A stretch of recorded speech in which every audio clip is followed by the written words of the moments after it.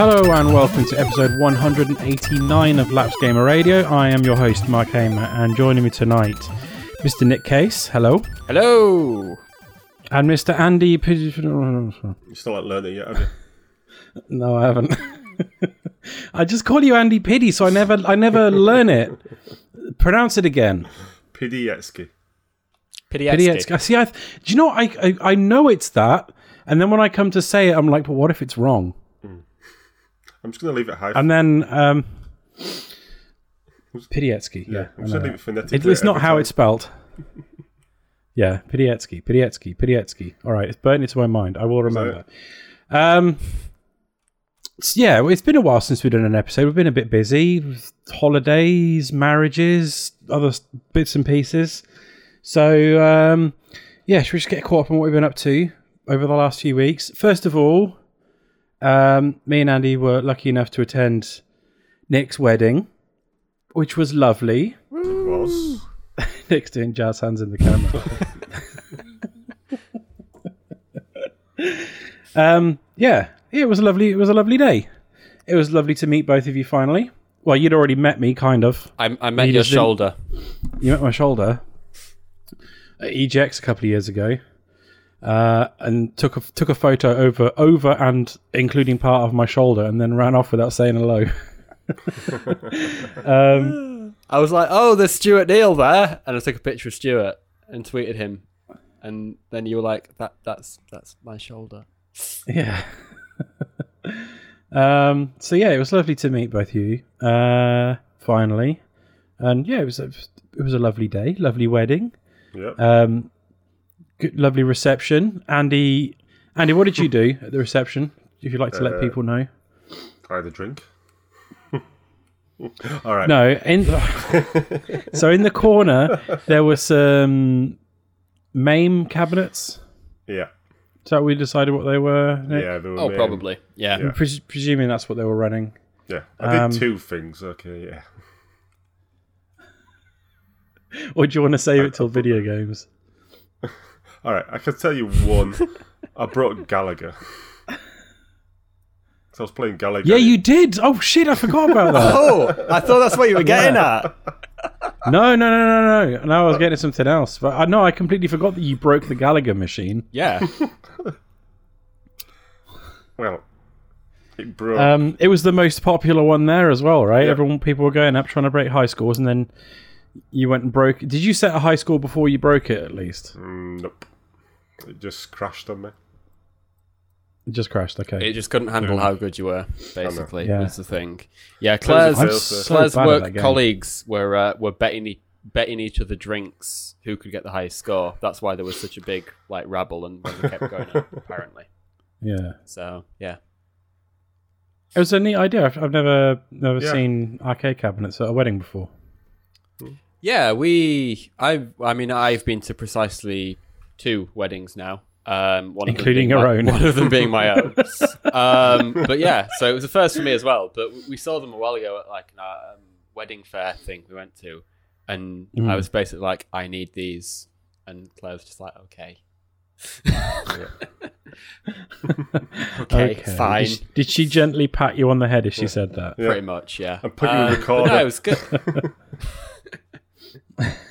It was quite funny though, because they were literally in a corner. As you walked into the room, in the corner of the room for the evening reception, there were just 3 arcade cabinets there.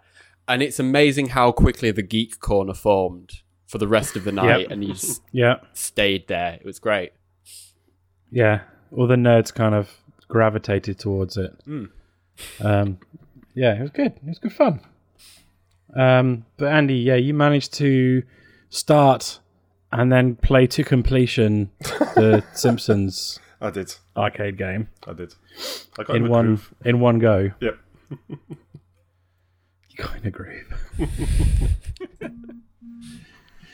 Yeah, it was good fun. Do you have a nice honeymoon? You went up to the northeast, right? Yeah. So my old we went stomping to ground. Northumberland, whatever you want to call it. So yeah, we went up there for a week. Did some sightseeing. Did a lot of sightseeing. Saw a lot of castles. All the castles, some might say. Went to There's a lot of them up Hogwarts. there. A lot There more is. than you think. Yeah, we went to Alnwick, Bamborough, Dunstable, Lindisfarne, Lindisfarne Castle. But yeah, really nice. I've never really been in that. I've been to Newcastle quite a lot and around Washington, South Shields, all of that kind of area, and Durham. Sure. I've never really been above Gateshead. All right. So it was really nice to go up there, and we can't wait to go back. I used to go to Bamborough Castle a lot. I've never been to Lindisfarne. Is Lindisfarne one that like you can walk to at low tide, or you have to get a boat when it's high tide, or is it boat all the time? You can walk You to can it. drive across. You can drive. Yeah. We Oh right, okay. Because Yeah. like St Michael's Mount down in Cornwall, it's like if it's low tide, then you can walk out there. The rest of the time, you have to get a boat. If you want to walk over, you have to have a guide. Right. Okay. Because of the sinking mud, apparently. yeah. So you have to have yeah. a guide to cross if you want to walk, but you can just drive across. It's like a 5-minute drive. Okay. I think Lindisfarne was probably the highlight. I've obviously I've never been to Lindisfarne because I've never been that high up, but on that side anyway, because obviously I go to Scotland all the time. But yeah, like there's something really strangely special about Lindisfarne that I'm not really sure what. It just felt different and nice. It was really nice. We went literally probably 5 minutes after you were allowed to cross, technically, based on the tides. And we could have gone and for another whole day. We didn't, finish seeing everything we wanted to see. For such a kind of small island of like it's pretty much just a village, and then lots of greenery, and there's the priory and the castle and St Cuthbert's Island and all of that, and the mead shop and all of that. But yeah, like literally, we didn't even do half of what we wanted to do. So probably already going to be planning another trip in the near future to go back.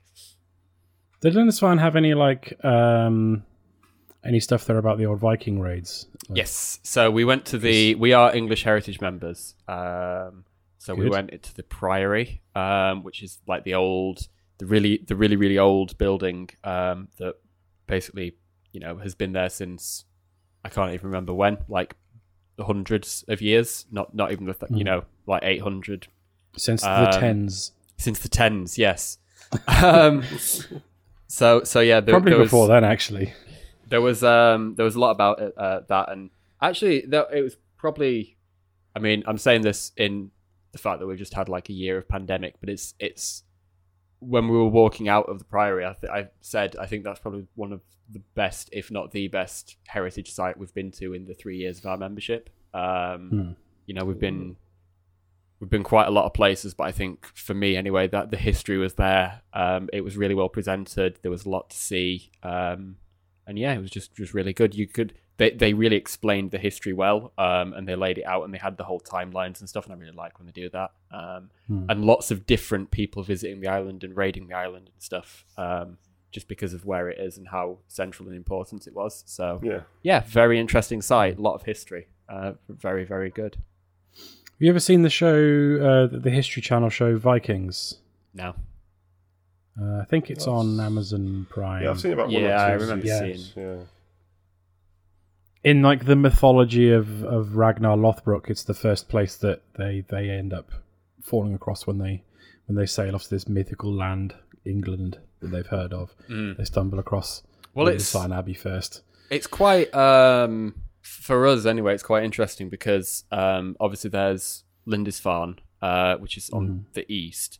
But then the same Vikings sort of then went around the top of Scotland. And one of the first places they attacked in Scotland was actually the Isle of Bute, was Rothesay Castle. Right. So like the same Vikings attacked Lindisfarne, sort of set up base there, and then from there went to the west coast of Scotland and went to Bute. So, have you ever been to York and gone to the Jorvik Centre? Yeah, when I was a kid, I remember. I remember queuing for a long time to get into it, and then all I really remember is you sit on a ride and it smells a bit shitty.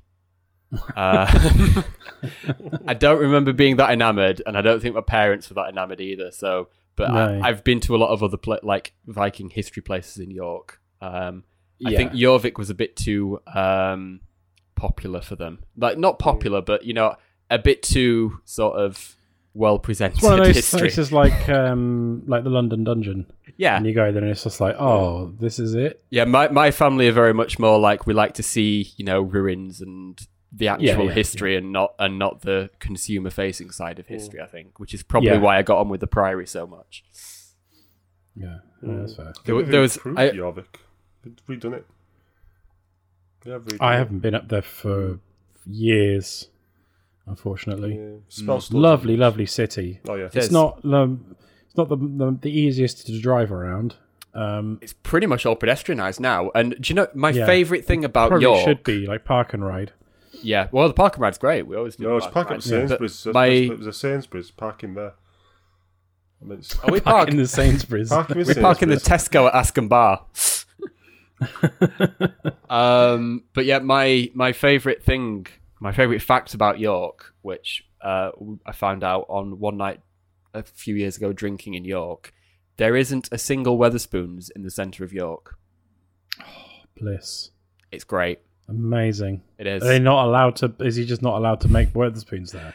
I think it's probably more a business decision because all the buildings are really old. They can't do anything with them. There's and the lease is probably too high for them to make money back. So the nearest, the only Wetherspoons is like a mile and a half out the centre.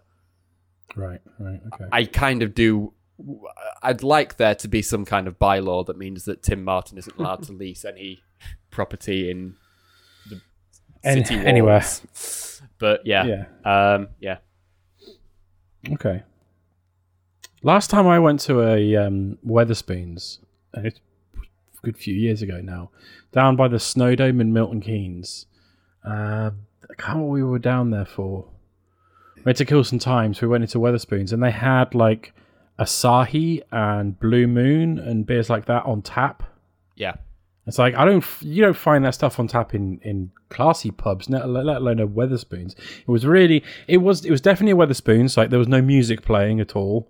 They had the same shitty menu if you wanted to get food there, but for some reason they had nice beer on tap. It was strange. Yeah, they have improved their selection recently. I'm looking at.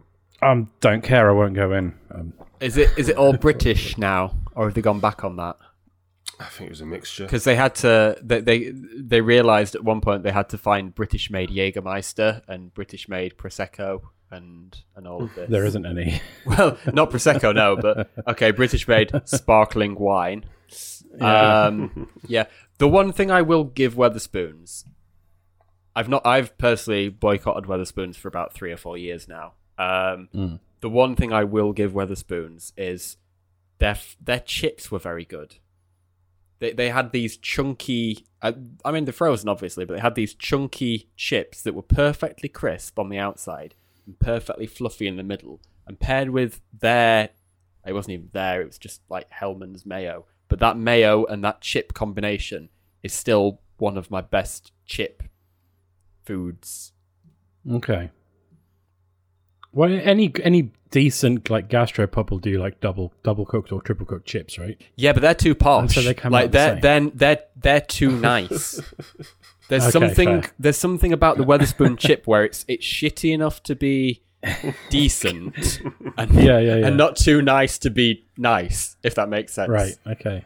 decidedly average. Fair. Decidedly average, but it's good average. Fair enough. Anything else interesting from the honeymoon? Well, you stayed in a lovely wooden pod. We did. It was a very nice wooden pod, and you were asking me a few questions about it while we were there. Because I'm really interested in it because, like, going to stay in certain parts of this country, even outside of the holiday season, is incredibly expensive if you're going to stay in like a house, or a cottage or something like that. And I don't mind camping. My other half, she can't cope with sleeping in a sleeping bag anymore. So the idea of like glamping has always appealed, but we've never really looked into it. But that's essentially what you did, right? Yeah. So we were in a wooden pod that was basically the size of a large hotel room, but it had just everything you needed. It had just enough to be livable and enjoyable, if that makes sense. So it had like it's like a studio apartment, but split up into 3 areas. So you had like a little cooking space and a kitchen. In the middle, you had the door out, and then directly opposite that, you had like a sofa space with a little TV on the wall, and then you had like the bedroom to the right, and of course it had a hot tub and stuff attached because that's everywhere does that these days. But it was sat next to a lake, and all around were just these pods next to the lake, and I'd not realised it until you mentioned it, but it really did look like a mini Hobbiton.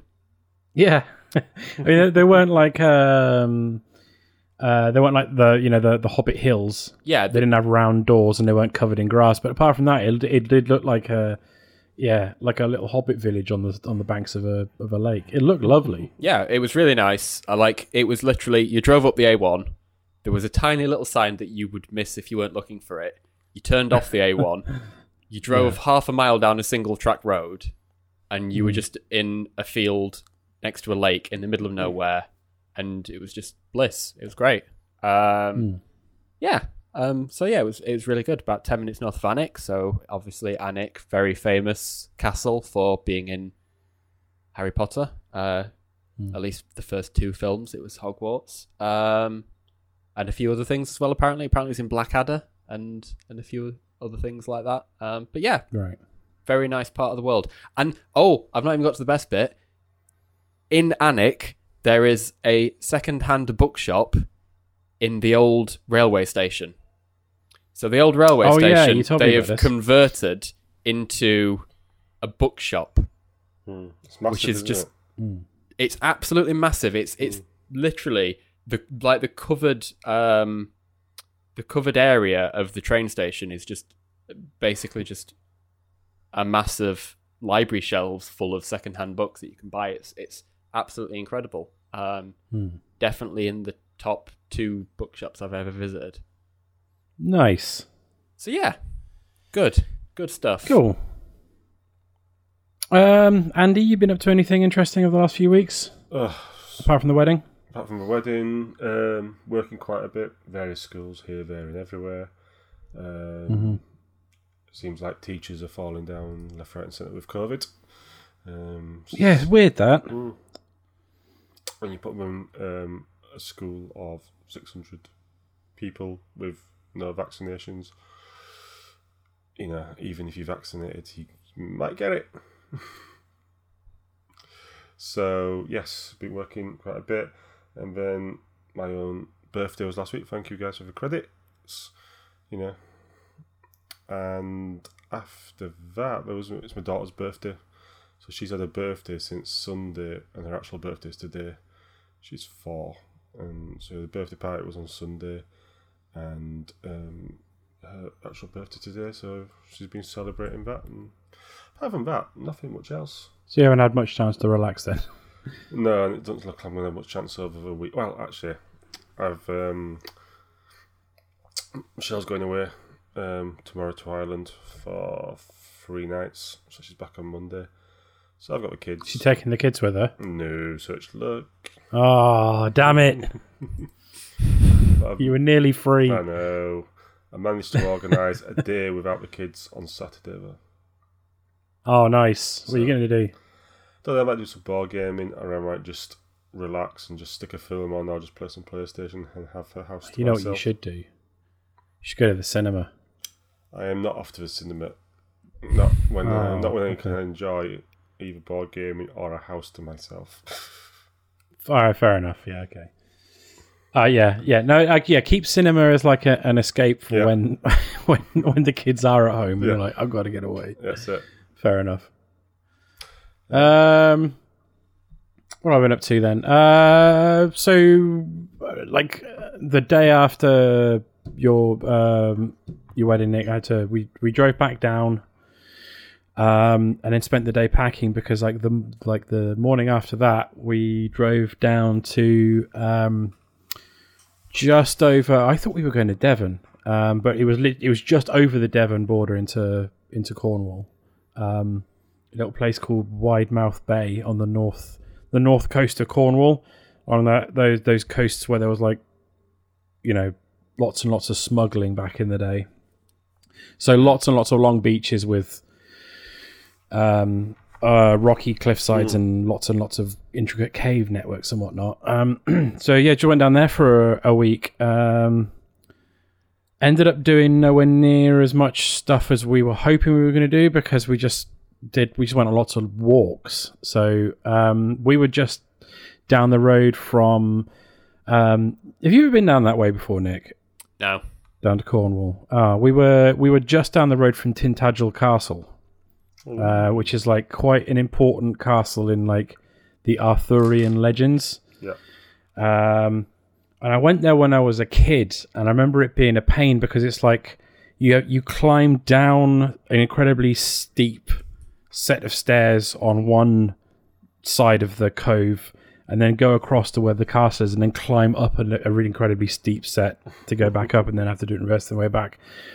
But they've built a really interesting looking bridge across now that's up for some national sustainable architecture award. I was going to say, I just googled that and that looks incredible.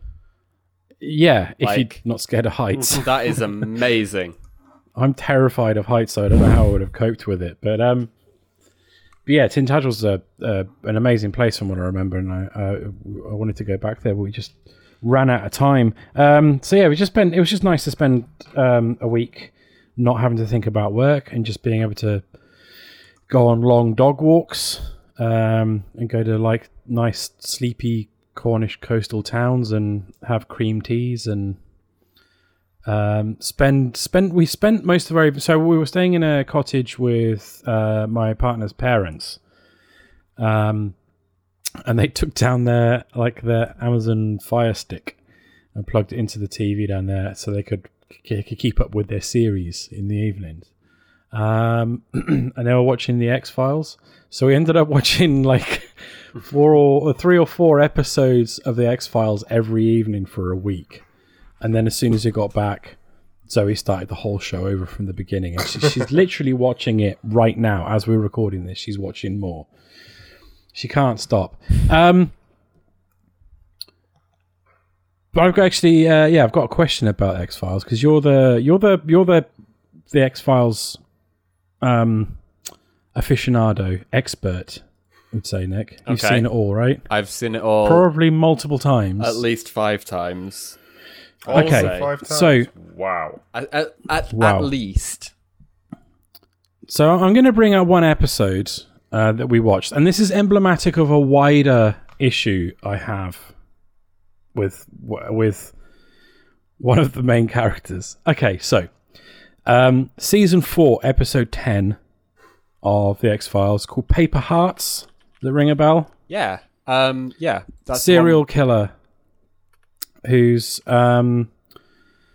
killing girls and then cutting like a little heart out of their clothing, right? like and their he keeps them pajamas as or whatever. Yeah. and he keeps them as a Keepsake.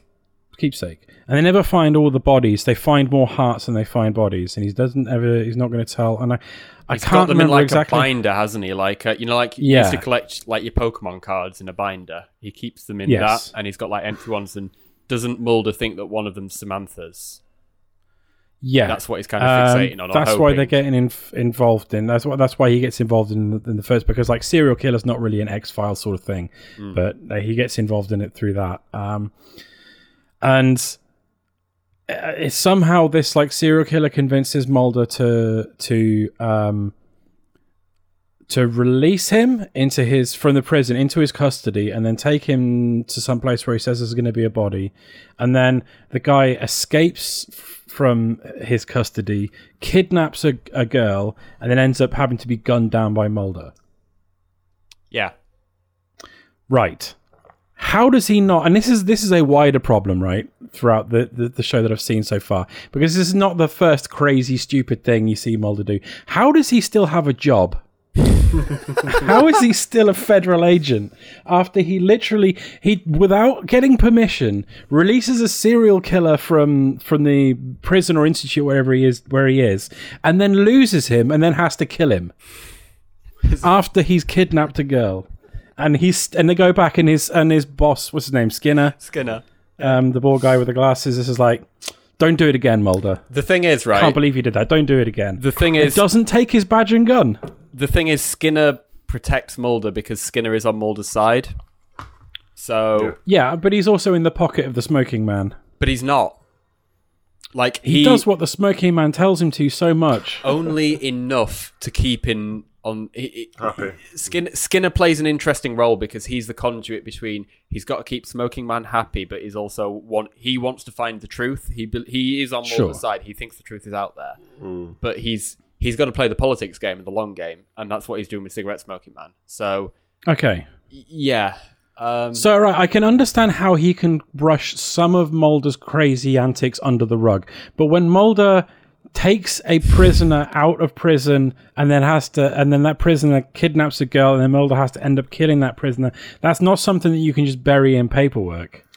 Oh, no, it's an elaborate And that's not even the craziest thing he does. I know it's a TV show, and I should suspend disbelief. But we spend so many episodes being like, "How are you still employed?" It's a fair point. Then you wouldn't have a show. True. Yeah. You wouldn't. I love it though. I've been really, really enjoying it. Oh yeah, X-Files is great fun. Like you say, I think there's a lot where you have to suspend disbelief. Yeah, I mean, obviously, everyone knows aliens are real.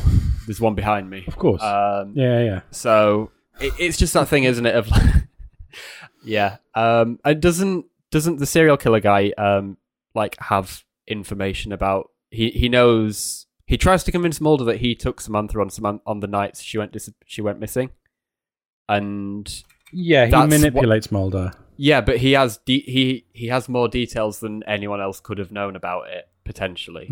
So that's why, he could have maybe got away with it, I guess. Cause it feels like sometimes for every serial kidnapper knows about Samantha, and they've all spread the information around through a network, so they can just wind Mulder up all the time. It's a conspiracy against Fox Mulder. It is. I just think it is, that was do it all the time on the orders of Cigarette Smoking Man. Yeah. I intend to go back like my other half hours and start watching it again from the beginning because I hadn't seen that show in years, and then we were kind of like dropped straight into series 4 because that's what my partner's parents were watching. Yeah. But yeah, we saw some absolute bangers while watching that week. Like, do you remember the postmodern Prometheus, the black and white episode? Yeah, that was a fun one. With the great Mutato. Yes. That's a really cool episode. Like, every now and then they'd be like, let's not even do like a monster of the week. Let's drop like the overarching story and let's just have fun for an episode. And that one is really, really fun. There's a very good similar one that I remember from series 3 called From Jose Chung's Outer Space, which is basically a guy is writing a book about a weird alien thing that happened to someone, a writer, and it's effectively telling the story of Mulder and Scully investigating this disappearance from a third person. And it's through the writer is sort of talking to Mulder and Scully separately in interviews, trying to figure out what actually happened so he could write this book. But it's all narrated from his point of view, so you get a different perspective on it. It's quite a fun one. Okay. So yeah, that's another really good one from series 3. But everything around sort of series 2, 3, 4, 5 is, I would say, they're mostly solid episodes. And then it drops off a bit, right? And then doesn't David Duchovny leaves at one point, and it's season 8, Doggett. Shit, it's a T-1000. What's his name? Yeah, I can't remember his name. Robert Pattinson. Robert Patrick. Robert Patrick, not Pattinson. He wasn't. That's the Twilight Man. Twilight Man. He's never going to escape that, is he? No. Yeah. I never saw like the recent series, the like 2015 or whenever they were. Yeah, that might be for the best, to be honest. Is it rough? It's not too bad. It's not. It's no Vince Gilligan. That'll probably be why. Yeah, exactly. But yeah, like series 1 is great, good, goofy fun. There's promise there. There's some good episodes, but it's still very much like pilot, getting to know what this can be. Series 2, it steps up. Series 3, it steps up. Series 3 and 4 are the prime, I would say. Prime X-Files. I love how like even as far as like season 4, Mulder's like, I'm telling you, Scully, it's aliens. She's just like, she just doesn't buy it. Yeah. She just does not buy his shit still. It's like, you're 4 seasons in, all this crazy stuff's happened, you were literally abducted, blah, blah, blah. And she's still like, no, Mulder, it's not aliens. Yeah. But yeah, incredible. Really, really enjoying it. It's made me really want to like properly sit down and play Control. Did you ever also play the X-Files PC FMV game? No. I had it on... Was that any good? It was all right. It was around the same story as the X-Files, the first X-Files movie, which was around season 4, I think. Sure, yeah. It was either before or after season 4, and it was effectively the same story, but you go to some of the same locations that are in the TV shows and stuff. It was... I played it as a kid. It came on like 10 CDs and you had to keep changing all the CDs to load different bits and stuff. I remember it being okay. Is that on the PlayStation 1? Because it is one on the PlayStation 1. Ooh, it could have been. I played it on the PC, but it might have got released on the PS1. There was also a third person... I was going to say there's a third person like Resident Evil style isometric PS2 game. I've got that. I picked it up earlier this year. There's a bunch here. There's the X-Files Unrestricted Access. I think that's PS2. This is the definitive X-Files interactive resource. Oh, okay. Rather than a traditional video game, the X-Files Unrestricted Access is an interactive database of information relating to the television series The X-Files. They were really popular around the late 90s, those kind of things. I had, like, because obviously I was like 7 or 8 back then, and I had like Dorling Kindersley, DK, who make like resource books. They made loads of like interactive CD books, and I had one on medieval castles, and I had one on dinosaurs. Oh, I remember the dinosaurs one. Yeah, you used to be able to get them out of the library. You used to like walk around like an exhibit almost. It was like a museum in your house. It was great. Yeah, like a really, really poorly rendered virtual. Well, I mean, at the time they looked amazing. In retrospect, it looks pretty rough. Yes, but that stuff was cool. There's been 5 X-Files games apparently. So there was the one in that Unrestricted Access one, then there was one on PS1 in '98, and then the X-Files Resist or Serve. The '98 one was the PC one that I played, and it was on PS1 as well. You're right, Andy, which was an FMV. Resist or Serve was the Resident Evil-y style one. Right. PS2. I've not heard of these other two, though. The X-Files The Deserter. On mobile J2ME. What the hell is a J2ME? Java platform. Micro edition. Yeah. And then apparently there's one on Facebook and Google Play in 2018. Oh, yeah. Wow. So, yeah, there's been 2 real games. And then a bunch of nonsense. Yeah, but I mean, if you want to play an X-Files game, like you say, play Control. Yeah. And maybe Alan Wake as well. Alan Wake. Yeah, play Alan Wake. I have played American Nightmare, and I saw that that's coming back on Game Pass. I liked American. I played this with having no context of not having played the original Alan Wake. So I got a 360 well after Alan Wake was quite early on in 360's lifespan, if I remember correctly, right? Yes. In the first few years. And I didn't get a 360. It was a 2010 release. Right. I didn't get a 360 until... When did LA Noire come out? 2011 or 12. Okay, that's when I got a 360. So I missed that one. But then American Nightmare was part of one of those like Summer of Arcade things. So I played through that. And I enjoyed that. That had like a sort of... I don't know how you describe the vibe in it, because it's very different to Alan Wake, right? Because it's set in like... Yeah, so American Nightmare is set in some of the same locations as the game is, but it was effectively, we've got a game and an engine and a load of assets. let's make a really quick Let's indie make the game same out game of it. 3 times. Yeah, sort of. So it's You have just to like play through it 3 times, it's right? basically just like a horde like mode, isn't it? Really, there's not really a story.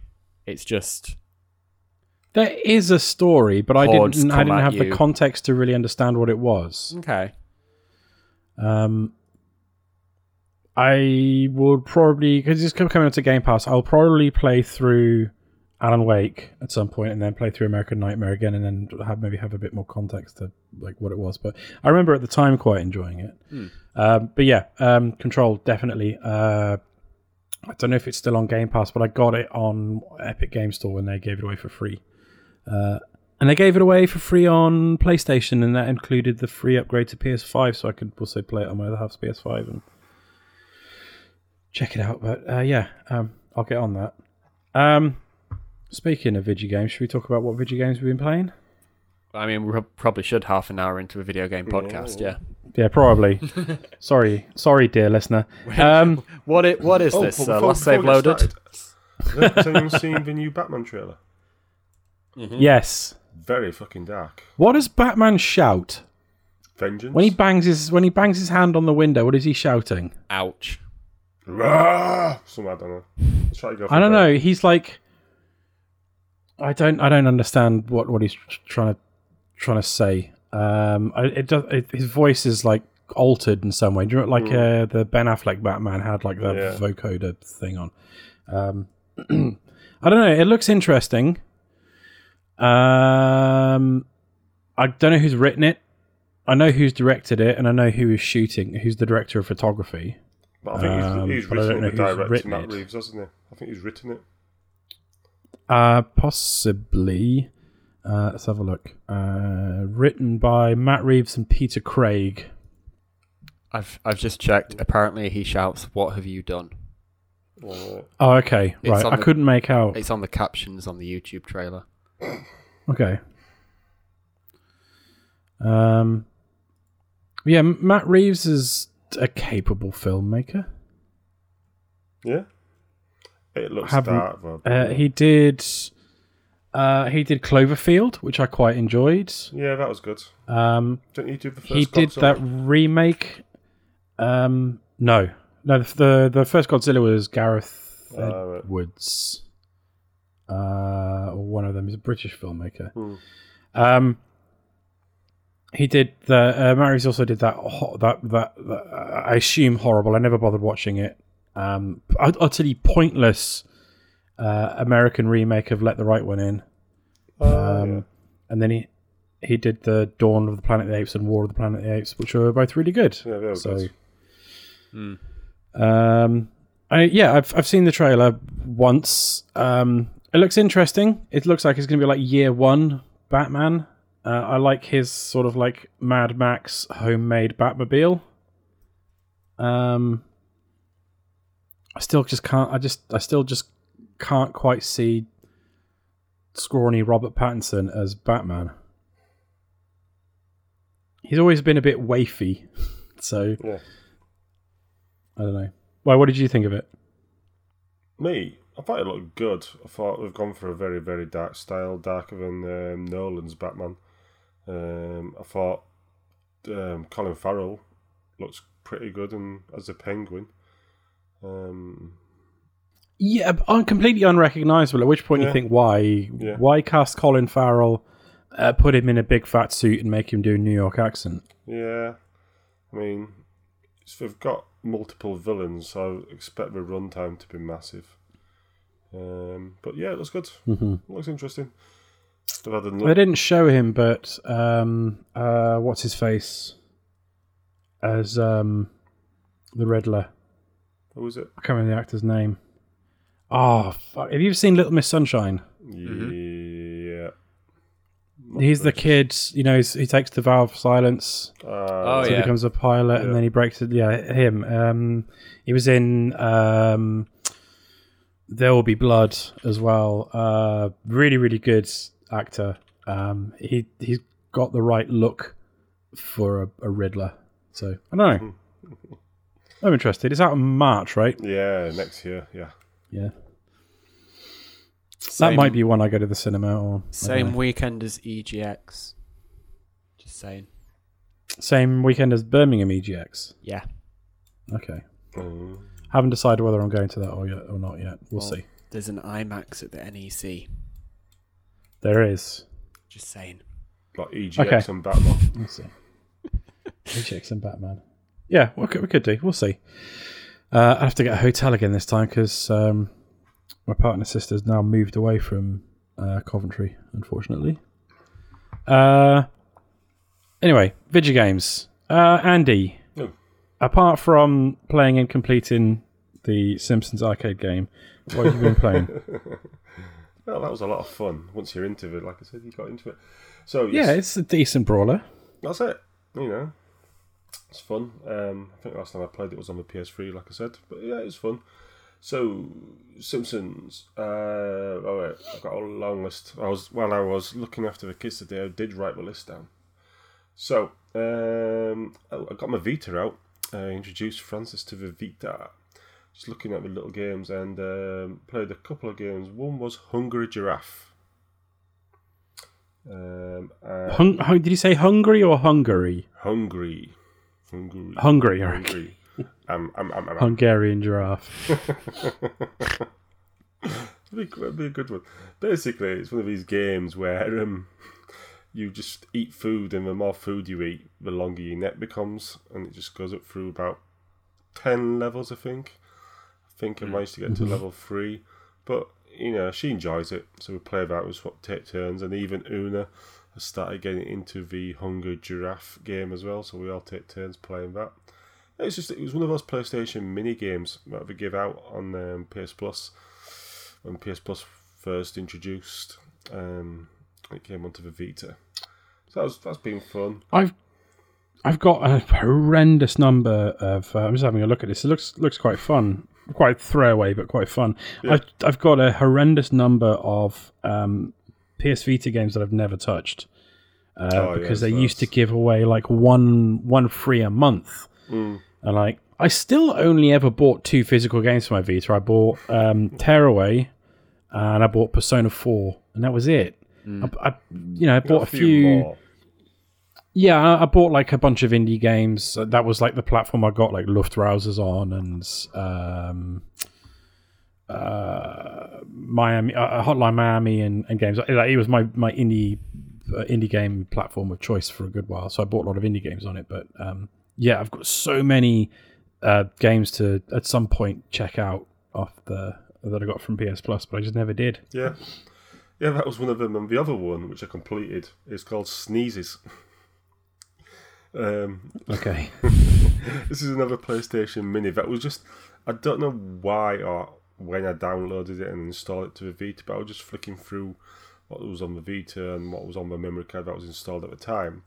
And one of them was called Sneezing, and this is it's essentially it's a puzzle, a cascade puzzle where you've got these little adorable creatures trapped in balloons. You target one of the balloon sneezes, which then cascades into other sneezes, which then will help clear the screen or the set total. Say you need 75 out of like 100. It just cascades all across. There's 2 modes to that, which there was one mode where you only get one shot at creating a cascade, or the other one, where easy mode, where you get 2 shots at creating the cascade, which at some points it's quite difficult. Me and Francis enjoy that, and I've completed that one, so that's gone on the list. It was quite a lot of fun, just listening to all these sneezing little adorable creatures just happening, and you hoping for one more sneeze as it cascades across. It was just a fun little puzzler. It's just one of those things. It's about 46 levels. And have you ever been tempted to try and get hold of a Vita TV? At the time I was. Now, not now. I possibly would be. The Vita was not quite as easy to hack as the PSP was. Like the PSP was a joke to break into. But apparently the Vita's not entirely impossible to hack into either. And I'm presuming it's the same thing with the Vita TV. But it's like there was a, I don't know if you ever saw it, there was a thing called the Deca Vita. No. Which was like a handheld unit that you could like slot the Vita TV into the back, and it just basically was like a massive Vita. So you could play Vita on a big screen. But I always like the idea of having a Vita TV just to, taking advantage of the cloud saving to play something on the, and then go and not have to have like a full console turn on, because it was just a little tiny box like a Roku or whatever. But they stopped making them a good few years ago now. You can only get them secondhand. But I kind of want to get one just for the collection. You don't play every single game, I just looked on eBay. How much ever on eBay? How much on eBay? They're 90 quid on eBay. I remember them being like 30 quid when Game were trying to sell them off. They don't got one. They don't play every game. I think you're right, Andy. I seem to remember there being some limitation. Tearaway won't work because that's got a lot of like, you need the touchscreen and stuff, and Uncharted, Little Big Planet. But like all those indie games, that you bought, but I mean, they'll all work fine. I mean, of all of those indie games, what games can't you get on PC? No, but I'm saying like, if you were it'd be a neat little thing to have to like, you're going on holiday, and you don't want to take a whole games console with you. The Vita TV is a tiny little thing that you can just stick in your suitcase. Yeah, fair. And then plug it into your hotel TV, and there you can play your games. But not for 90 quid. I should have bought one game which we're selling them off. Yeah. Oh well. Anyway, sorry, I didn't mean to interrupt. No, I mean, that's always the case, isn't it? These things get reduced massively, and the time to buy those things is when they get reduced massively, because otherwise then the price starts going up. Up and up and up. Yeah. I managed to get one of those PlayStation 1 consoles, the one that Chaz has got. The PS1 that you can hack. Oh right. Oh, I thought you meant like the the PS1 Classic. Yeah. Oh, sorry, yeah. I thought you were talking about like, do you remember when they redesigned the first PlayStation? Yeah, they did. Yeah. I still think that's one of the nicest looking consoles out there. Just like that smooth, like don't know how you describe it. Like, well, the corners rounded off and everything, and like I don't know, it looked like a lozenge. It's like a bar of soap. Yeah. Yeah, like a bar of soap. Yeah. It's not much bigger than a bar of soap either. Yeah. No. Joe, Sony used to be so good at doing their redesigns. The redesign of the original PlayStation is gorgeous. I loved the redesign of the PS2 when they made it super slim. Yep. They had like the flip top. PS3 redesign was quite good too. The first PS3 redesign was really good. The second one with the sliding top was like horrible and plasticky. That was the one that I had, and I just don't like it. The redesigns of the PS4 were fine. I'll be interested to see what they do with the PS5 when they redesign that. Yeah, should be interesting. That was a good thing. Yeah. So, continuing the theme, playing with Francis. We completed Spyro the Dragon, the first one. It's no mean feat. No, she enjoyed it. Did you 100% it? No, I can't 100%. Okay. It's about, you have to collect, is it 12,000 crystals and stuff like that? And that's the massive It's a lot amount. of collectibles, yeah. And it's one of those where if I collected it with her, she'd get bored, because you're having to redo things over and over again. And one of the things at the end boss is you have to jump off these platforms, and if you fail, it sends you back a couple of stages. And we did it for about an hour, play session. And she was, I'm bored, Daddy, I just want to play this car game. Can we play? And she got bored of it. I said, do you want me to complete Spyro without you, and we can watch it on the video? She went, yeah. I went, okay. So I played it that night. Of course, I did it first time. It was quite easy. But and then she was a bit disappointed to find out that I completed it. But you go, well, I did ask you. Yeah. But she watched it on video. She was happy with that. But it's just one of those things where, she's free. She was free, and you just have to keep their interest up. And it's no good you doing the same thing over and over again and getting stuck on something. It's like she already understands frustration. She doesn't need to understand that you have to keep things over and over again.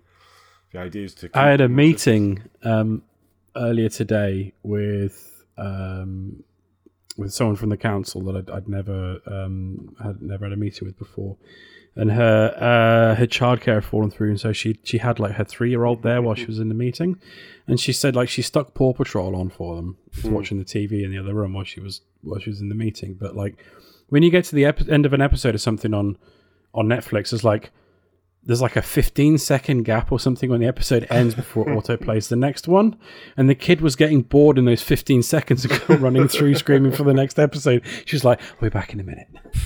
Go and start the next one. Half an hour later, there's like a 15-second window where the kid's like attention span just could not hang. Yeah. She's all right with the hanging. She's all right with the 15 seconds, but it's just when she does get she got just a bit bored of it, just over and over again. I think 5 or 6 tries. She's like, ugh, can I just play something else? So I have to do that. But after we play, you should play through Ratchet and Clank with her. We will do, but I just want to complete the Spyro games with her. And then I've been looking at the Spyro on PS2, actually. There's quite a few on PS2. But there's some rumours they might be remastering those PS2 games, I think. Well, you've got the trilogy, right? Yeah, these are the PS1 ones. So but they're really good. Yeah. But they are rumours of the PS2 ones being remastered, so I'll see how we are. But saying that, we were moved on to Spyro 2, and she's taken more of an active role in this one. She's loving it. Spyro 2 seems to be more open, more controllable. He does a lot more things. He swims quite a bit in this game. It doesn't seem quite as harsh. They seem to have changed things quite a lot between 1 and 2. Whereas 1, you had these big worlds to explore. 2, we've seem to have loads of little worlds where you go through a portal and the level itself's quite a lot smaller, and there's a lot more little challenges to do. Some of them are quite difficult, but she's playing more of Spyro 2 than she did of Spyro, and she's enjoying all the new powers he has, with flames and running up walls and all that sort of jazz. And the game itself's a lot better, I think. It's a lot better for a youngster. Certain parts of Spyro, if you try to play with a youngster, some of it's quite tricky. As Spyro 2 seem to have learned and made the level shorter, so the attention span and the difficulty isn't as hard as it would be. They're still quite tricky though, especially if you're going for some of like the hidden collectibles. All 3 of them were incredibly tricky. Yeah, but I suspect if you're a 6-year-old or a 7-year-old, you might not be aware of all the hidden levels as such. You just play through the game as such, and it just seems quite well managed and well staged and well checkpointed that you progress, and this central area where you go to all the various worlds is quite open as well. So it's not really checkpointed and not closed off as much as the first one was. But yeah, she's enjoying Spyro 2 really well. I mean, those 2 games I'd recommend for a lots gamer. Yeah. Also, continuing my journey through Lord of the Rings, The Two Towers and Return of the King on the PS2. These are the ones that were done by EA. And they took advantage of the DVD in the PlayStation 2. And because a lot of it goes from scenes of a movie straight into the video game itself. Really, really well. I read quite a bit this year about how The Two Towers should be remastered, and I do agree that it should be. Return of the King's a better game, I think. But they are just great games. They're beat 'em ups essentially, and taking you through the whole trilogy of films. The Two Towers is a single player game, while The Return of the King, it's me and my brother are playing together co-op through it. They did all new dialogue. They got the actors to do new dialogue. The soundtrack's there. Some of the things have changed around. So when you fight Shelob, you're fighting loads of spiders as well. But it's just a lot of fun. You know, they do little interviews. They are just great games. I mean, they're only about £1 now to pick up if you've got PS2s. I remember from that era when every big film had a video game tie-in. Yeah, you know, every film. Those were probably the best ones that I ever played. Yeah, most movie tie-in video games were like, you know, done in a hurry and were pretty bad. But, the first two Harry Potters were pretty good, but they were EA as well. Yeah. Okay. I mean, it shows that if they took time and they had access to all the sound of the artwork and everything, and some of the things you can see on the DVD, the video game, some of the scenes have changed in the movie and never put back in, even in the extended. So they had access to it quite early. That's the thing, isn't it? Though, like during that era, they actually seemed to care about making the video games at least decent and fit with the movie. Which it was a good era. It was, yeah, for sure. And if there's any chance of these being remastered, they need to remaster these because they're just really fun beat 'em up games. They're quite tough because some of them, like the PS2 games, they're not checkpointed very well. So if you fail a mission, you're having to go right back to the start. And some of them require saving a set number of villages. Some of them require like defending Helm's Deep, knocking down ladders, preventing the orcs come up, or defending Minas Tirith. So they are quite difficult in that sense, but they're a lot of fun, especially Return of the King co-op. You know, it's very much like a 3D Golden Axe, which is really good. So we've played through those. Big game, probably has completed is Sleeping Dogs on all its DLC. Okay, yep. This one, I listened. Was it Go who came on talked about it? Yeah, episodes ago. Yeah, and I agree with him because it's set in Hong Kong, isn't it? I think yep, Hong Kong. Yeah, Hong Kong. And the world itself's brilliant. There's not loads and loads of stuff to do. I think there's just enough, but even I haven't bothered to complete every single thing. But at the start, you do feel very underpowered. It's quite difficult.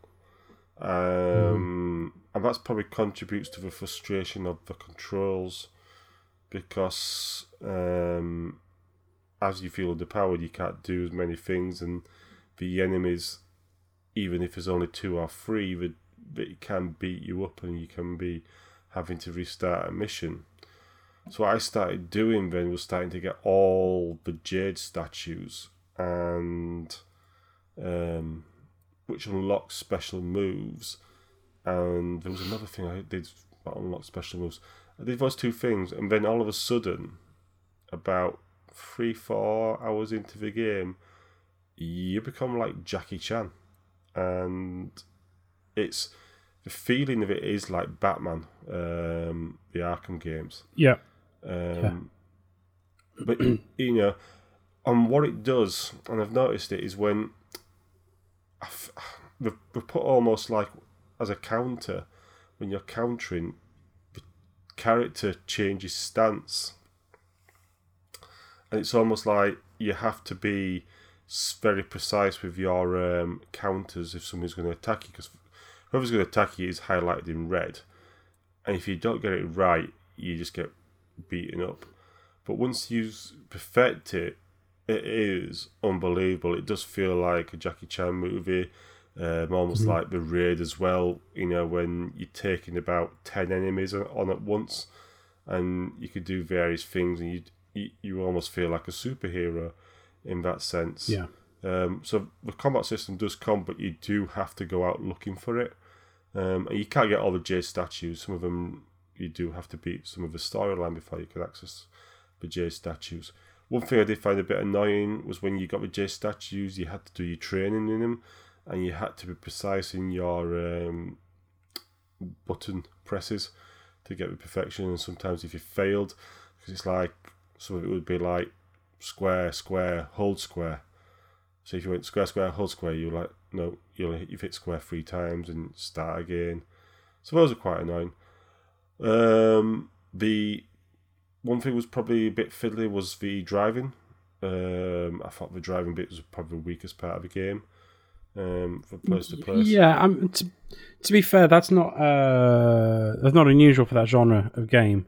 I always thought the driving in like Saints Row and games like that was awful. Like they only really got it right in like GTA 5. Yeah. Even like 4. GTA 4 like was a step back, I thought. Yeah. It felt like driving a ship.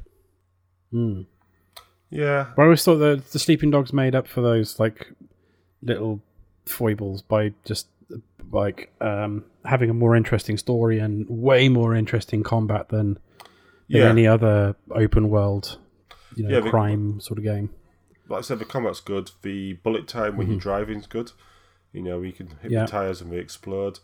The storyline, I like the storyline. I just felt, and I think we discussed, where I think it was down to because it swapped so many developers. Certain things like you go on a date, then that girl disappears and another girl appears, and it doesn't really continue anything as such.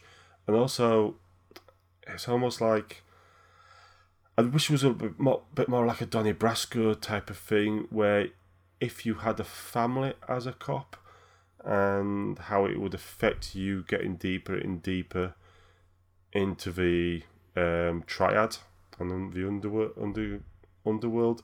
I think that would have made it a bit more interesting. It didn't seem to be, for me, it was good and it was interesting, but it just didn't seem to hit as much without feeling that the character wasn't getting affected by it too much as such. But yeah, the storyline was good for what it was. I mean, if I remember right, this is a PS3 game. And I played the definitive, which was remastered on the PS4. But as an open world, I'd recommend it. Really recommend it as a change of pace. I played the 2 DLCs. One was a bit like 24, where he sorting bombs out. That was all right. And the other one's a bit like Red Dead Nightmare, where it's using spirits and the Hong Kong supernatural.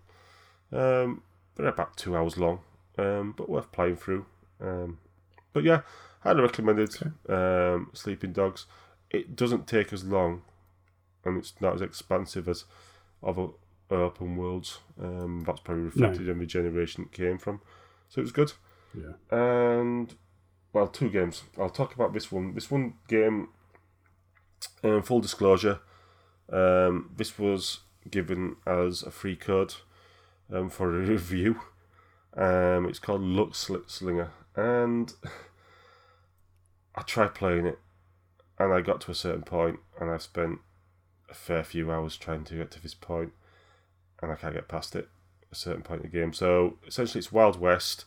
It's done in your favourite genre. Yeah, it's done in like 8-bit, 16-bit graphics style platformer, and I got fairly far, and I just got to a point in the game where I just can't progress anymore.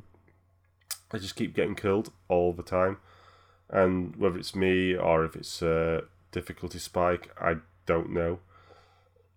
What I can say of the game that I've played, I've enjoyed it, but can I recommend it to a lapsed gamer? I can't really recommend it if I'm trying to beat it and I can't get past it and I can't complete the full game, and it's just been nagging me a bit, and I've just been like, I just can't go back to it because I just keep getting killed.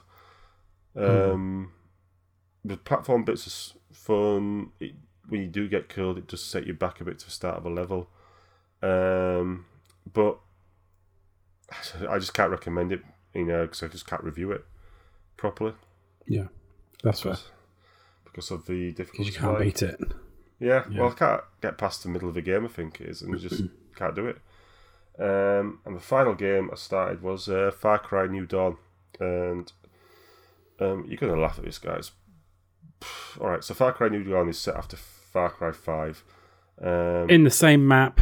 Yeah, same map. Yeah, following one of the endings of it. I remember Colin was a big fan of this game. He bloody loved it.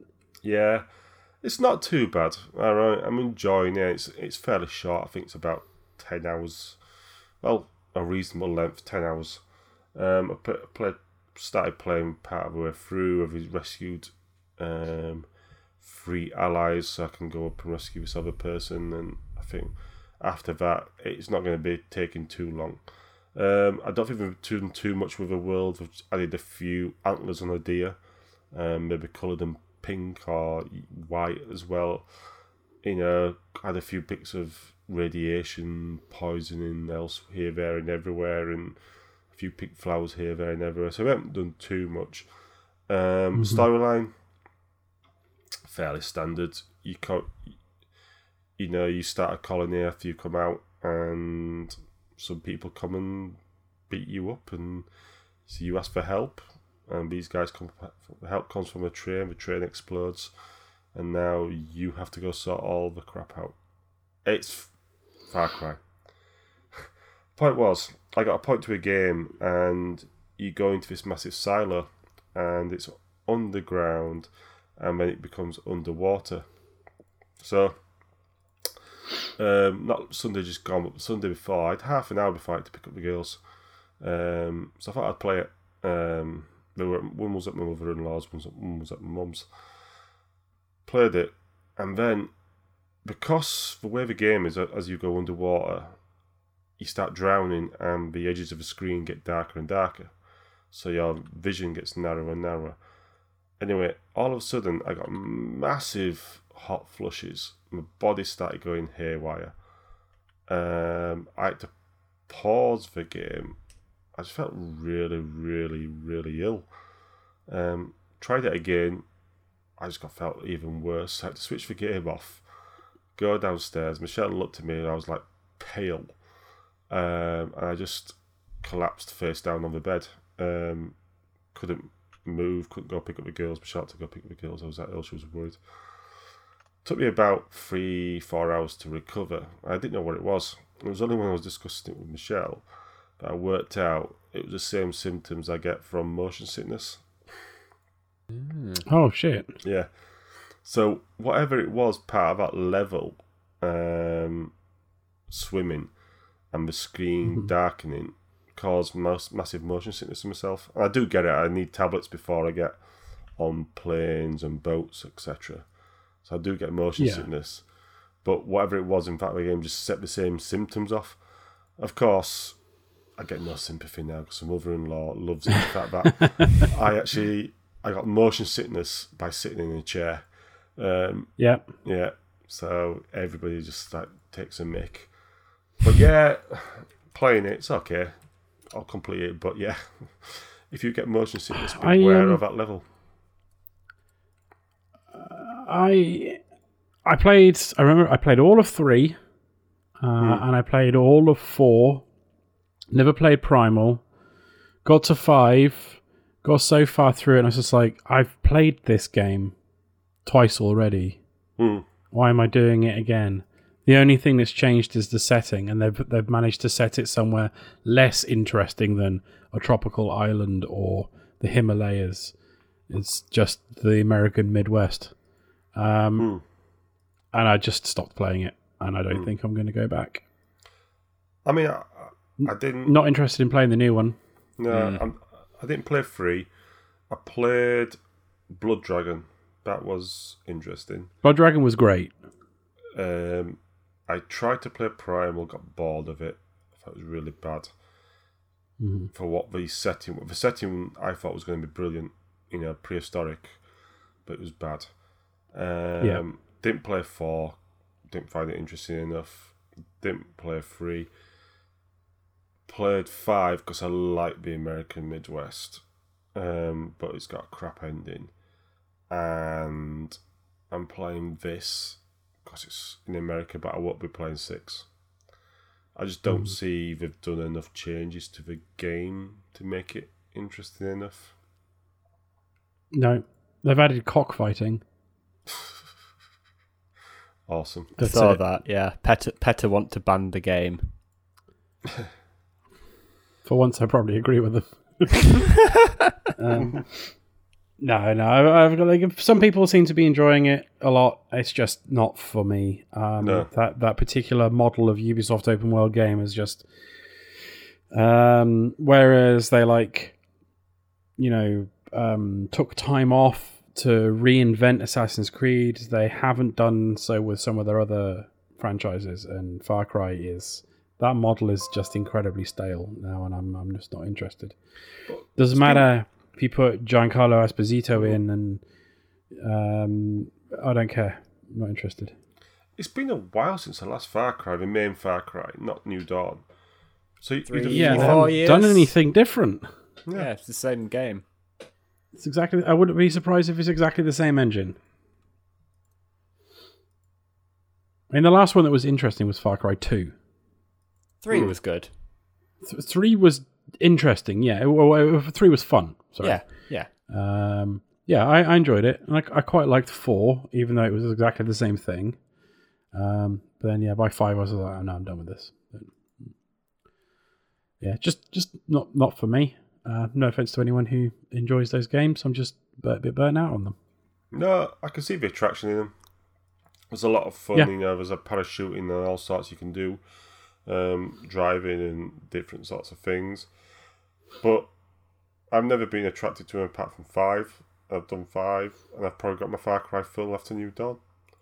And that'll probably be me checking out unless they do something massively different. I think that maybe we need to go back in time or something. Maybe Assassin's Creed Far Cry. Who knows? They need to go back in time to before they thought Far Cry 6 with the same engine was a good idea. We need to do dinosaurs. They did that with Primal, though. Well, There was Yeah, well, there were no people. yeah, I was going to say you can't have people. dinosaurs. What you're asking for is Turok. Yeah, why not? Ark. Just make a new Turok. That'd Or be good. Ark, yeah. Just play Ark. If that's what you want. You play anything else? No, that's a quite extensive list, actually, looking at it. Yeah. I'm Okay. Nick, what have you been playing? Not a lot, to be honest. Bit of busy boy. Sorry to disappoint. No, but I have been playing games. I have, of course, been continuing my love affair with Destiny. Yeah. We are in spooky season at the moment, and there is actually a new spooky this year. So the last couple of years, they've just rolled out the same Haunted Infinite Forest.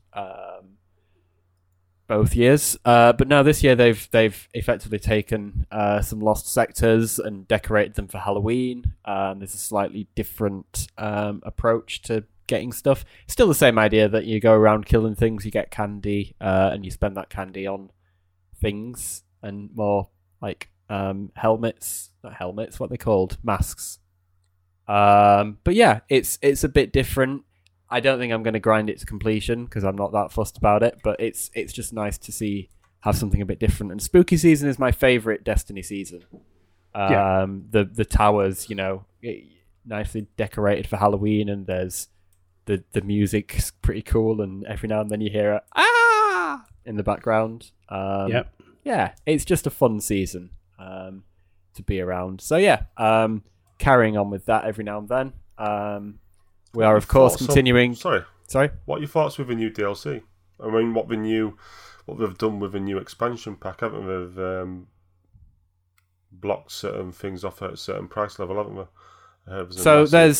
So every season they have a deluxe edition of. Sorry, every year, every expansion pack they have a deluxe edition and a non-deluxe edition. And for I don't know how long, like for as long as I can remember, gamers, I'm going to use that in inverted commas, gamers have always been asking for actual content in deluxe editions and not just, like a little gun you get for free or a skin. They've been like, can I get something extra?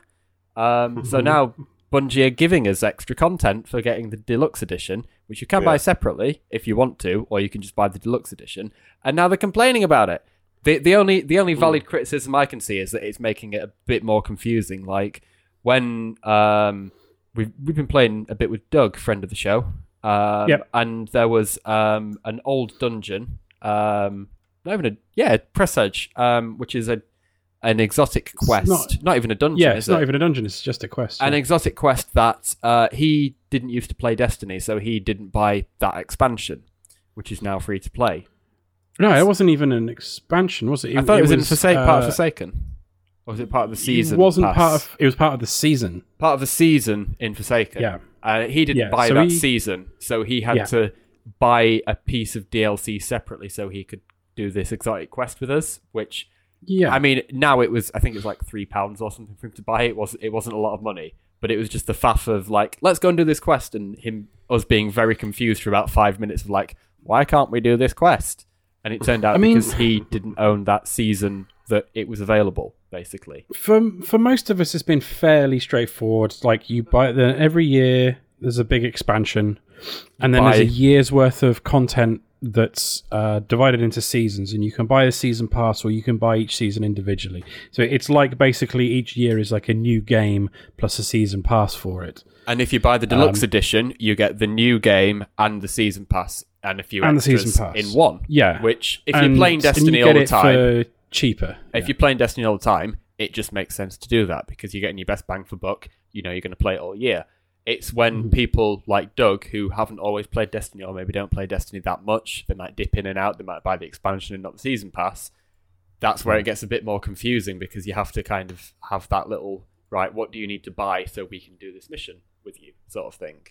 But yeah, I'm not that fussed. I was going to buy the deluxe edition anyway. I've bought it now. Thank you. I mean, if you want everything, it's the cheapest way to get it anyway. And like, especially if you're getting on PC, you should be buying it full price anyway. Like, so it's £87 for the full whack, which is like the Witch Queen expansion, the deluxe version of the Witch Queen expansion, which includes the season pass and also the Destiny 30th anniversary one. But I mean, you got it from CD Keys for £60.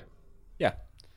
Which is, but that's the thing. Like the last 3 years, I've just bought the deluxe edition anyway because that's your best bang for buck. Which exactly for people like us, it's not too complicated because it's just like you're just buying the Destiny that whole year's worth of content in one go. Yeah, to me, Destiny now is like a yearly sub, basically. Yeah, the confusion this year is that they've added in. There's not only is there like the expansion and the season pass, there's also the Bungie's 30th anniversary thing, which is its own separate thing as well.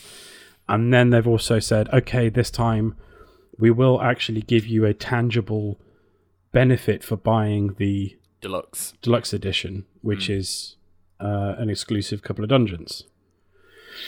And then that's upset people, even though the people who were probably upset about it were going to get the deluxe edition anyway. Yeah. So I don't understand it. No, I mean, like I say, the only thing that I'm disappointed in is it's making it a bit more difficult for the casual Destiny player to experience everything, potentially. From what I've read, though, you will be able to upgrade to the Digital Deluxe Edition at any point. Yes, you can. And you can also buy the dungeons separately if you want to. If you just want those, you can also buy those separately. It's just it's an added layer of confusion, I suppose, is what I'm saying, that didn't need to be there. But... Agreed. I'm not that fussed about it. Nope. Gamers will just complain. Yeah. Gamers complaining. People complain? Never. We've, of course, been continuing our F1 season. Hell yeah. Yeah, we had a bit of a break, obviously, because we had a couple of weeks off. We had some holidays and things like that. So it actually coincided pretty nicely because it was the actual F1 season break is typically before Spa. They have like August off, and then they come back at the end of August for Spa. And yeah, we had a break just before Spa, so it was really timed well. What was the race before? The Hungaroring. Hungaroring. I had a bit of a nightmare. I really like Hungaroring.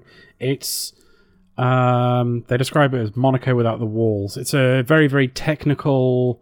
The average top speed is very low. Lots of tight, twisty, low-speed corners. Incredibly hard to overtake in. I fudged up my qualifying and ended up starting from like, I don't know where it was. 9th, I think. I think I started 9th. Yeah. But I was like, it's fine. There's a few places on this grid where I can overtake. And I did do a few overtakes, but then I also did a few spins and ruined all the good work I did with those tasty overtakes. And I think I finished like 7th. Yeah. In the end. But yeah, I enjoyed that. Whereas you started on pole, and I think you were sat there pretty comfortably for the entire race, right? Or did you have a bit of a fight with Perez? I can't remember. I genuinely can't remember much of that race. I'm not gonna lie. I'm pretty sure a few weeks ago. I'm pretty sure that I think I probably qualified pole, and then I think Perez got past me at the start because I didn't have a very good start. But then within a few laps, I was ahead of him again, and I just shot off into the distance. I seem to remember. I think there was interest. I remember now there was an interesting strategy because the AI went on to extra softs when I went on mediums. So I didn't realize it at the time. So I was a bit worried that Perez and Charles were catching up with me. Mm-hmm. And then when Chazzy looked at the screen in more detail, he was like, "Oh, they're on soft. It's okay." And I was like, "Oh, okay. Why am I on mediums then?" So yeah, that was a bit strange. But yeah, I think it was a pretty comfortable one for me. So yeah, and then we had practice and qualifying for Spa last night, which was great fun. We had a dry practice, and then a wet quali one. No, a dry quali one that turned wet. Yeah. A starting wet quali 2, and it went dry very quickly. And then a dry quali 3. But yeah, front row lockout at Spa. Woo! I think the race is going to be wet. It's meant to be wet all the time, isn't it? Yeah. And Spa is... I mean, anyone who's done any racing will know Spa, and you'll know Eau Rouge and Raidillon, which is like... in the dry in a Formula 1 car, it's not a problem at all. It's flat out. In the wet in a Formula 1 car and in pretty much any other racing discipline, Eau Rouge and Raidillon are incredibly tricky corners to take because if you mess it up, you're going to spin and bin it really hard. But if you take it too slowly, then you're going to be at a disadvantage because there's a really long straight after those corners. Yep. You are compromised for the entire straight, which is very long. One of the longest straights on the calendar. Yeah, but Spa is beautiful. It's still, it's home. I think Chazzy said last night, didn't he? He said the thing about Spa is it always just feels like coming home. Yeah, every new racing game, you jump in Spa first, and it's my favourite circuit in the world. I love racing it. I'm not always the quickest on it, but I just enjoy racing it. So I'm looking forward to the full race. Even if it is tipping it down, it'll just be fun. I'm looking forward to that. It'll be fun. Yeah. And then after that, we've got Zandvoort, which is a very cool circuit in the Netherlands. And then Monza, the Temple of Speed. Yeah. So a good few fun races before we go to Singapore. Yeah. I've also been playing a bit of, not as much as you, Deathloop. Oh, shit, yeah. Which is, of course, Arcane's latest game, which I think, talked about before, really. But it's everything that they've worked on. You can feel and see different parts of their past games in it and everything that they've learnt, and just going from stride to stride, everything's just pretty much perfect. It is their perfect game. I don't know how they're going to top it, to be honest. It's... When it was announced, I got excited for Deathloop, and then every trailer I saw afterwards, I thought that looks cool, I'm still not sure how it's going to play or if I'm going to enjoy it. But when it landed, it's just it looks completely different to any Arcane game that came before it, but it feels the same. They have nailed that kind of Dishonored stealth, not stealth combat. That's just I don't know how they do it, but it's perfect. Really. There's I'd really like to do a proper deep dive on it once you finished it. Yeah. No, definitely. I think once Gare's finished it as well, we'll probably get him on. We can do a proper deep dive into it. But yeah, it reminds me of so many different games. Not even Arcane games. Like it's got bits of Half-Life 2 in there, kind of thing, with like the pseudoscience and it's a really good game. I like. It's PC and PS5, isn't it, at the moment? Yes, PC and PS5 exclusive. But yeah, Xbox next year, I presume. Probably. These exclusives are usually like 12 months and it'll be on Xbox. Yeah. But no, really fantastic game. Really great game so far. And I'm assuming it's only going to get better. And then the only other thing I've been playing isn't really new to me, which is, of course, Alan Wake Remastered. What can I say about Alan Wake? It's one of my favourite games of all time, and now it's in remastered glory. It's the same game that we all know and love, lovingly brought up to sort of not. It's not like a brand new game, obviously, 'cause it's still running the same engine. There's no ray tracing. All the models are up-resed. It's got new shiny lighting. There's no ray tracing because it would have been a pain to backfit into a very old engine. But yeah, it's got a few little hidden new things. The only thing that I would say is bad about it is I now want to go back and play the original Alan Wake again, side by side, so I can see what's new and what's changed, because I am one of those saddos that spent far too long just obsessing over the little details in Alan Wake. And now I'm like, I'm pretty sure this wasn't here, but I want to go back and check. But yeah, I really like all of the like little signs and things in Control as well. When there's like a wall with notice boards on it, I'm always looking at and reading all the notices and stuff.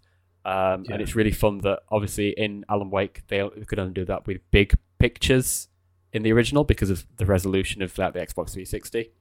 And it was a really intensive game as well. Apparently, it was like rendered not even nowhere close to 720. It was like a really low res game that was up-resed because of how powerful it is. But yeah, now it's in obviously modern PCs and consoles. They've like filled in like newspaper clippings and stuff like that. It's nice. It's nice playing through the story and discovering new tales that were kind of always meant to be there, but are there now. So, and then they've apparently done some work to fit it in with the Control universe, or fit it more in with the Control universe. So, yeah, really enjoying that game again so far, and yeah, I'll be playing through, continuing that. Nice. Anything else? I think that's it. I'm pretty sure that's it. Okay. I'll run through what I've been playing quickly then. There's not really been a lot. Destiny, like you, probably not as much as you actually, but yeah, enjoying the spoopy season. The new event is not the most complicated, but it's probably more enjoyable than some of the previous ones. It's good fun. I quite like Glint's little spooky stories narration when you're doing them. It is called Glint, isn't it? Crow's ghost? Yes it is. I think he's called Glint, yeah. At one point he was called Pulled Pork, which is weird. Anyway, yeah, Glint. I enjoy that. It's a lot of a grind. You've got to do a bunch of active, and of course Destiny, like as soon as someone finds a way to easily grind out the pages that you need to take into the haunted lost sectors, they nerf it so that it takes longer, so you have to play more. So I'm probably not going to grind out everything that I want to from this event, but it's just fun. It's just fun. It's just something different to do in this incredibly long 6-month season. What else? Pikmin PC building simulator. I've been enjoying that quite a lot. It dropped for free on Epic Game Store and was apparently subsequently downloaded by like 4 million people. So there's a lot of other people playing that. It's basically you run like a PC repair shop, and you take in pieces that need repairing or upgrading, or you make new builds and you order the parts and put the PCs together and send them out and make profit, and that's it. But it's just kind of really relaxing game to play. While I was away, I took my Switch with me. Didn't actually end up playing a huge amount, but I did start playing Fire Emblem Three Houses, which my other half's a huge Fire Emblem fan, and she's put, 200 odd hours into that game. She played it through to completion 3 times. She played through the storylines for each of the 3 houses. And she absolutely loved it. I thought, well, I'll give it a go, because I've quite liked the Fire Emblem games, but occasionally I like to not have to stare at a small screen, and I quite like to play it on a big screen, so having one on the Switch finally felt like a good point to jump in. It's really good so far. I'm really enjoying it. I need to jump back into it and chip away a little bit more, because it's a long old game, from what I understand.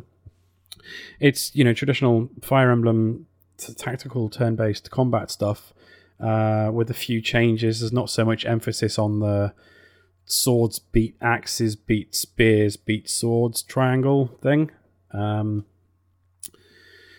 but the whole thing is like there's like a monastery where kids go to learn the ways of Warcraft, and there's 3 houses that represent the 3 kingdoms, and you, at the beginning of the game, you choose which one of those houses you're going to be like the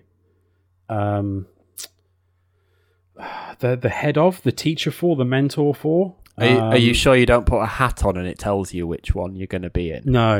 It's not that Harry Potter, but it is. I don't know. I remember a lot of people like describing it as like Harry Potter, Fire Emblem, and I can see that it's like a big school basically, with different houses, and everyone's kind of friendly at the moment. But as far as I understand, that won't hold true for long, and there'll be like big rifts. There's a lot of stuff to do in between the fights. It's more RPG than it has ever been. But yeah, I like it so far. Need to play some more of that. I would have played more, but I unfortunately fell back into the Civilization trap on the iPad and started playing Civ 6 again on my iPad.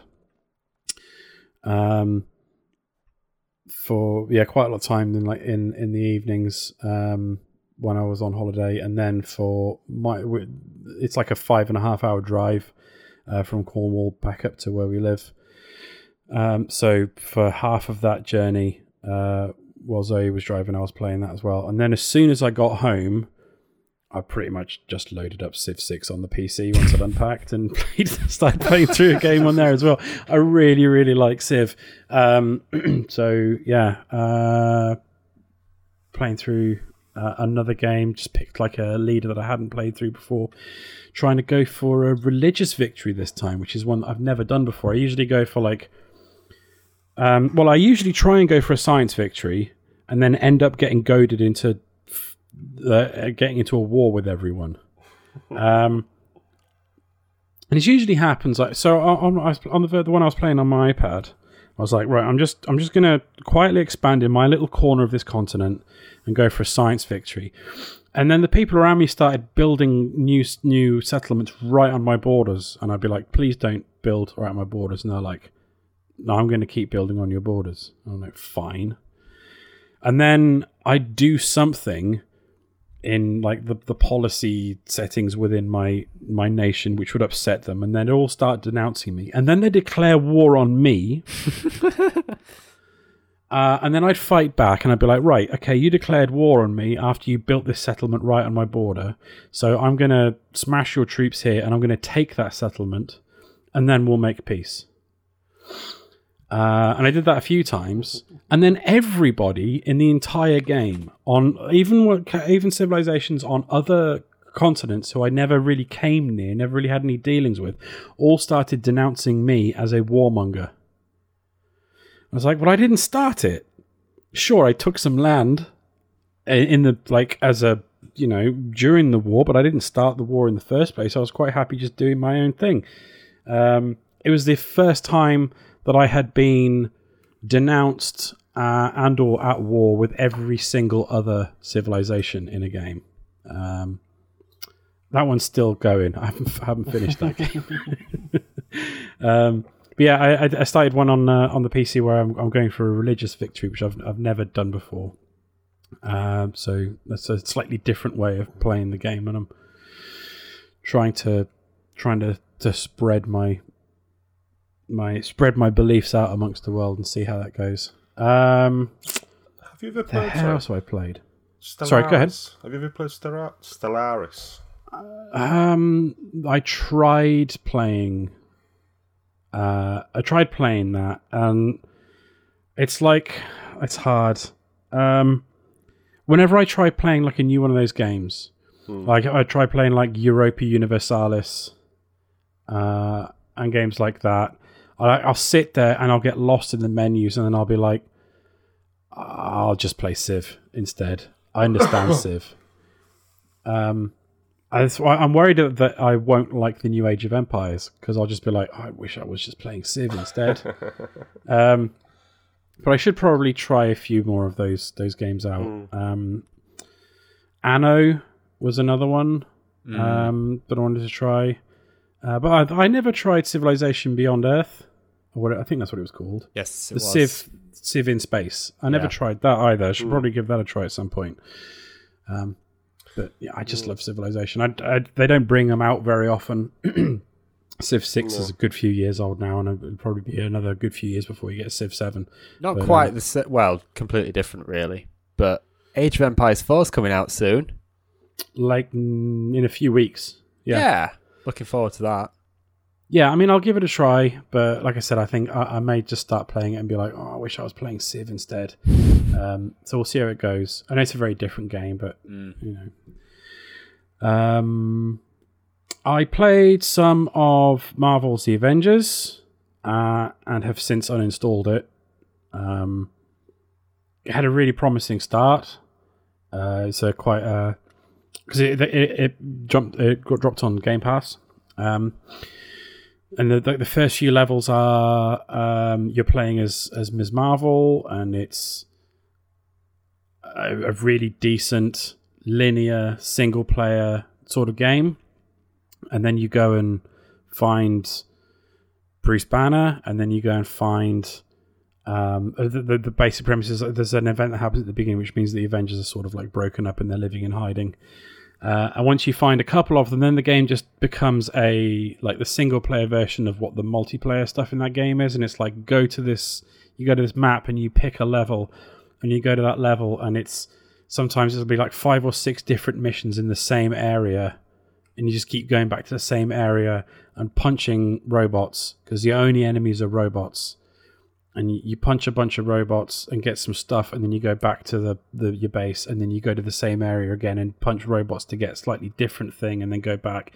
And at that point, I was just like, I'm done with this.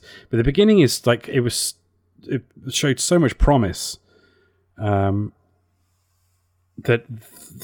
the game became so instantly disappointing.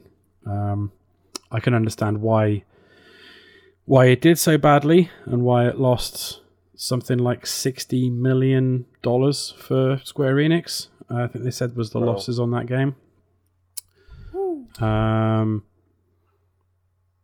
I've also been playing that was a live service game for Square Enix that failed, and the next game I played was another live service game for Square Enix that apparently failed. People Can Fly's Outriders. Chazzy and Adam played a bunch of this when it came out to Game Pass on Xbox, but it didn't come to PC. And my Xbox has been dead for a while, so I couldn't play it with them. But it's finally come to PC, and I've played a bunch of that, and it's a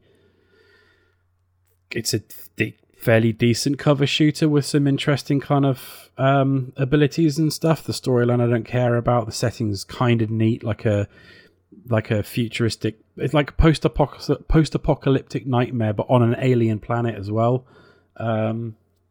It's I don't know. It's kind of neat. I'm going to play a bit more of that. I don't know how long I'll stick with it, but I want to get it to the point where I can get Adam and Chazzy to jump back in, and I'll be along the same sort of level as them, and play some with actual people rather than playing with randoms.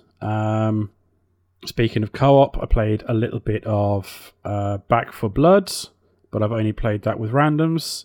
That is definitely a Left 4 Dead game, but with some more interesting new wrinkles. Like the director that was in the Left 4 Dead games that would like decide what sort of enemies and in what sort of intensity and whatnot that would happen in a level, which meant that each playthrough was slightly different.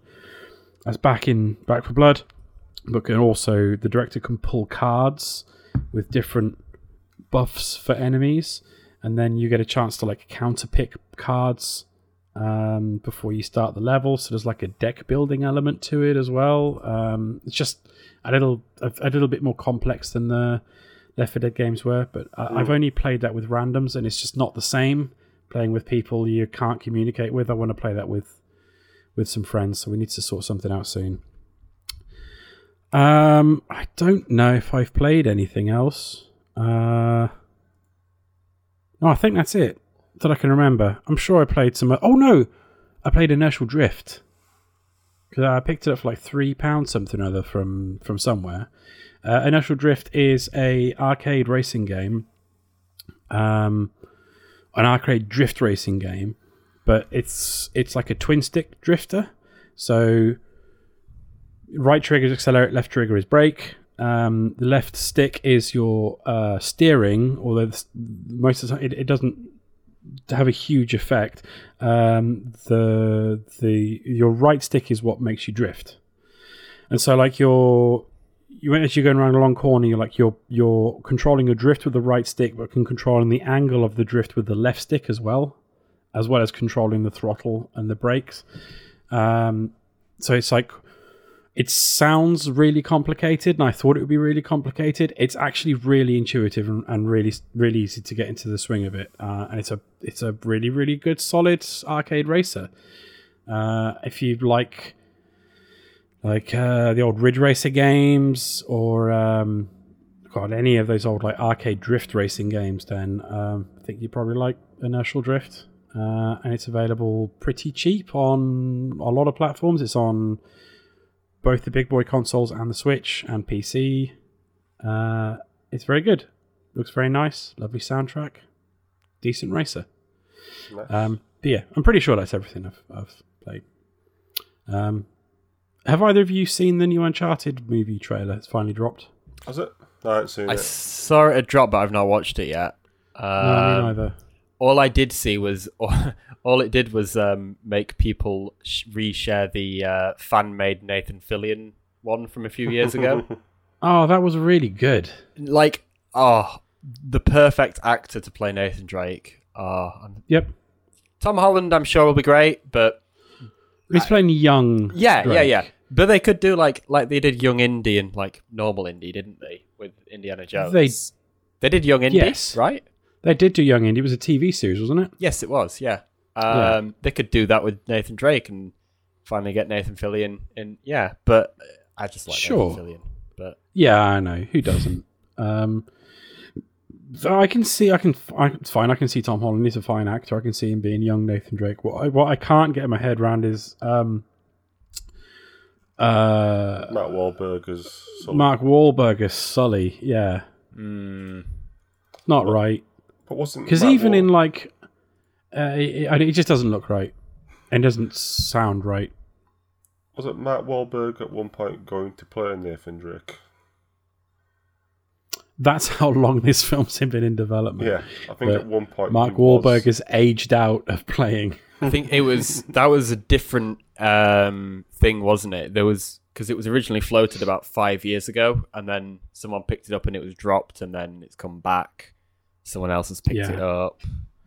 I'm amazed that it's even happening. Yeah. Yeah. I don't hold out when- hope that it'll be any good. What was the last video game, like, being a video game first film? Was it Assassin's Creed? Yes. Detective Pikachu. Serious ones would be Assassin's Creed probably was would the be last it, one. wouldn't it? Yeah. Oh no, Monster Hunter. Yeah. Those are months. Oh, okay. Monster Hunter was the This year. last year. It wasn't very good. Okay. Yeah, I mean, it could finally be the good one. Are they still making a film or a series on The Last of Us? Yes. There was some filming Sets. pictures, TV set series. pictures Yeah. released the other week. Not released, Yeah. but leaked the other day. I think I saw. Okay. So it's definitely still in the works. I don't even know who's been cast in that, but we'll see. Mandalorian guy. Pascal. Oh shit. Yeah, I know the guy. He's Chilean dude. He's Joe. Pedro Pascal. Pedro Pascal. Yeah. I don't know who plays Ali. I'm not sure. No. Fair enough. Yeah. I'll probably watch that when it's out. I was going to say something. Oh yeah, talking about video game movie crossovers. I saw that Paul Atreides and Shani from Dune have found their way into Fortnite. Yes. Yeah. So, and the Sandworms as well, and some emotes based on Dune have found their way into Fortnite as well. I mean, it's not quite as egregious as when they put Martin Luther King in there, but still pretty fucking weird. Nothing can escape Fortnite. Nothing can. No one can escape Fortnite's clutches. They've had everyone, including not a Will Smith character, but Will Smith himself, available as a skin in Fortnite. Fucking game. Yeah, I think that about wraps it up. I've got anything else to talk about? Not that I can. No. Can't. Got anything else? No. Any other business? I've just been watching this Fire Emblem gameplay, and I can confirm this is very Harry Potter. Three Houses. Yeah. They've I got, think you quite they've like got the it. Great Hall, and they eat Yep. food, and they learn spells in the Great Hall, and yeah. Yeah, you get you basically at the beginning you have like a calendar, and each week you have each Sunday you have like the chance of being able to do certain things, so you can like spend your time going out and like doing like practice battles, fighting bandits or whatever, or you can just go around the school and like interact with people and build your relationships with them, and like Bit like maybe Persona. invite a couple of characters for dinner or whatever. Yeah, very Persona. But the rest of the time, it's like you're also their teacher, and so you have to like decide. You have to plan the lessons and decide like what sort of direction you're going to take the lessons in that week to boost particular stats. Wow. Or to retrain characters in a particular style or whatever. It's really cool. I really like it. If you I don't know if you've ever played like that sort of turn-based. Well, I suppose you played. What was the indie one from the other year? I can't remember what it's called. The Advance Wars one. It's kind of like Advance Wars, but like Sword and shields. And I can't remember what it's called, but it's good. Yeah. If you like that, you'll probably like Fire Emblem. And in between like the turn-based combat stuff, it is a very very Persona-esque style RPG where you have to decide how you're going to spend your time and you're building relationships with the characters and whatnot. And it's got a bit of a Harry Potter vibe to it. It ticks a lot of boxes. Yeah. That I think you'd enjoy. But being a Nintendo first-party title, good luck trying to find it cheap. Definitely. Yeah. Cool. All right. Should we wrap this up then? Cool. It is late on a school night, and we've been going for nearly 2 hours. Wow. As always, you can find us on Twitter at LabsGamer. You can find the highlights of our... Oh, no, you can find the whole thing, the whole archives of our Formula One nonsense. Everything over on twitch.tv/LapsGamer. Still nothing on the website, Andy. You've been slacking. Just a bit, Just a bit. Yeah, No to be fair, I haven't written anything either. So I can't really criticise you too much. But we'll get some stuff up on there.